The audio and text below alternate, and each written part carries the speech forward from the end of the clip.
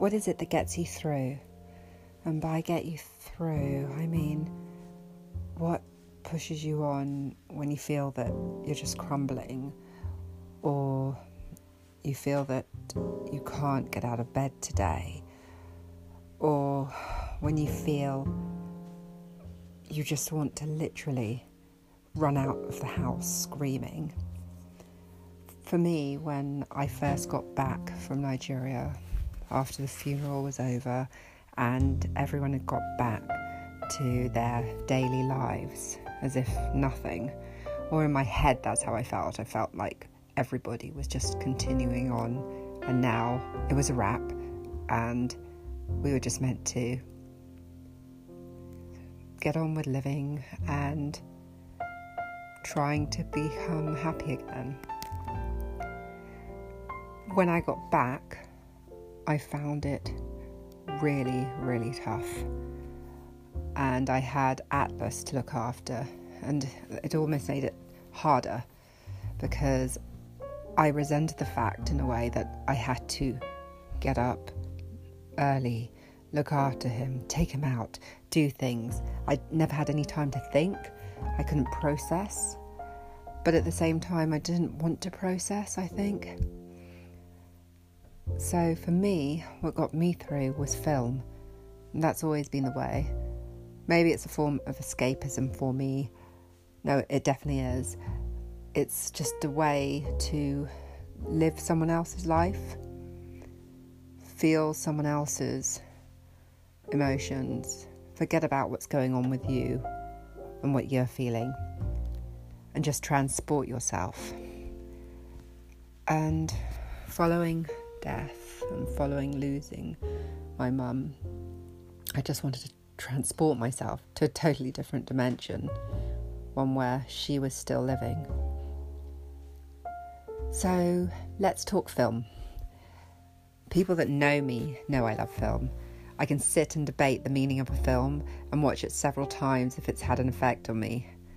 When I was younger, and still to this day, if I was sad or annoyed and just wanted to get away, I would buy a single ticket and sink into a cinema seat, and as the lights dimmed, I'd be whisked away. I could laugh, cry, be outraged, and be taken through all range of human emotions while leaving my own life outside the cinema doors. Whenever I was having a wobble, especially in the first few months, and I was questioning a lot, I found myself asking those big questions. Atlas will one day probably turn to me and ask, questioning the futility of life and why do certain things happen, and why do you bother doing things when you know what's inevitable? I sat down while Atlas napped and decided to immerse myself in film. A bit of sci-fi, actually, to be precise.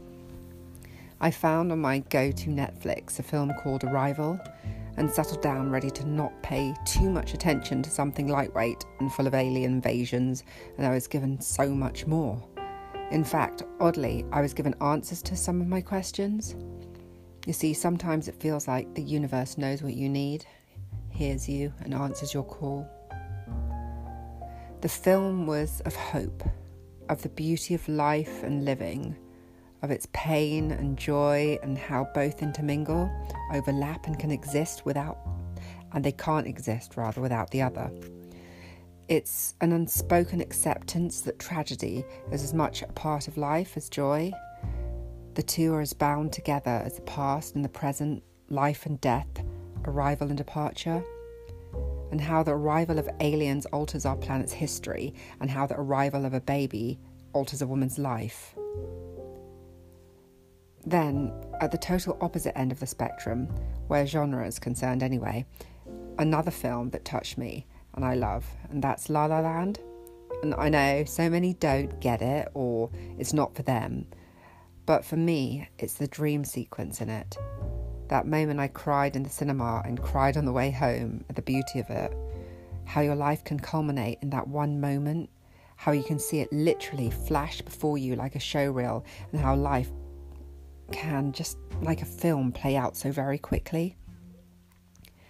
How in that sequence we saw the lives running parallel that the couple could have led, would have led and didn't lead. I cried for the fact that if you get one life due to so many factors, but often luck of the draw, your life could take you a different path. And that doesn't mean one you wish you hadn't wandered down, but it does mean saying goodbye to people. In that moment, the nostalgia was not just for the life they led and could have led, but the old way of film, the happiness in a dance and a song and the technicolor glory that had burst onto our screens after so much of life was lived in black and white. It's regret and yet closure. It shows how we look and try to find in the chaos and amidst the uncertainty of life a reason, and there is always a timeline, always a birth and a death, and yet it's all those moments we have and can savour in between that make life worth it and worth the pain. It's how transient life is, and how one different step, one path less travelled, could mean you are with someone different or no one at all, with or without a family, living your dreams, following your calling, becoming who you thought you would be, or happy in who you are now. Even when life has had so much pain for some, those glimmers of happiness and beauty, of watching your daughter and her siblings walk down the aisle, of seeing your children graduate, of holding your first grandchild, of dancing with your sister, goofing around in front of the camera with your siblings for a picture that will feature in your tribute book one day, or driving down that open road in America without much money in your pocket, but your most valuable possession singing along with you to Billie Jean in the back. Those are the moments that you cling onto and live for. Or how, just like that, through a sheer twist of fate, you could have met that man dressed in an elf suit on his one day out in London of the year, a day out you almost missed. But then your very own showreel would start and lead you to a little boy pointing at a bauble you buy at his first Xmas for him. You see, that's how I met my partner. I was dressed as a Santa and he was an elf, and we were descending on London for the annual SantaCon. But that was something I never saw happening, and again, it just seemed like twists of fate brought us together. It's an idea that speaks to what movies can do, which is that emotion can override everything. You can draw a straight line from that idea to every musical ever made. If you feel enough, you suddenly have a 90-piece orchestra emerge from the heavens and accompany you in a song, which is so ridiculous and absurd and yet feels so right sometimes. That's what I read about La La Land, and that's also how I feel. Sometimes I feel now that I'm seeing everything before and then after Mum simultaneously, a dream sequence where all that technicolor glory is zapped and it's washed out and it's black and white. But then the moments creep in and there are splashes of colour. Splashes of colour, for example, as we swam in the sea in Zanzibar, as I saw my mother cry tears of joy as I walked down the aisle as Atlas is born, as Chino plays with him and makes him laugh hysterically, as I step back and take in my little family. Life may not always be a musical, but I can make it one, with song and dance and joy and emotion and highs and lows, but that warm feeling you're often left with at the end. The Von Trapp family didn't sing joyously the entire movie, and creeping in at the edges of their joy was a world changing. And Annie went through some tough times with a hard knock life, after all, but she still knew the sun would come out tomorrow. So no matter what Hollywood may try to push, we don't all get the happily ever after. But like these films I watched in a darkened cinema or curled up on my sofa with an aching heart, we can be transported. We can be taken somewhere else and away from all the stresses now. But yet, as the films show you, you don't have to lose any of the now, as every moment is living.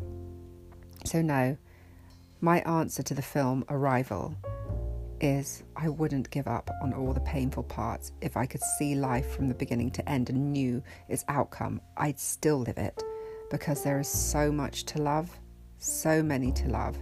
And if you run my showreel of the past and present side by side, I have as much happiness and joy as pain.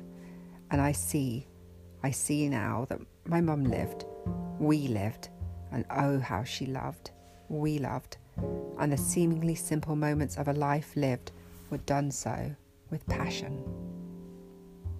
Surely that's all you can ask for.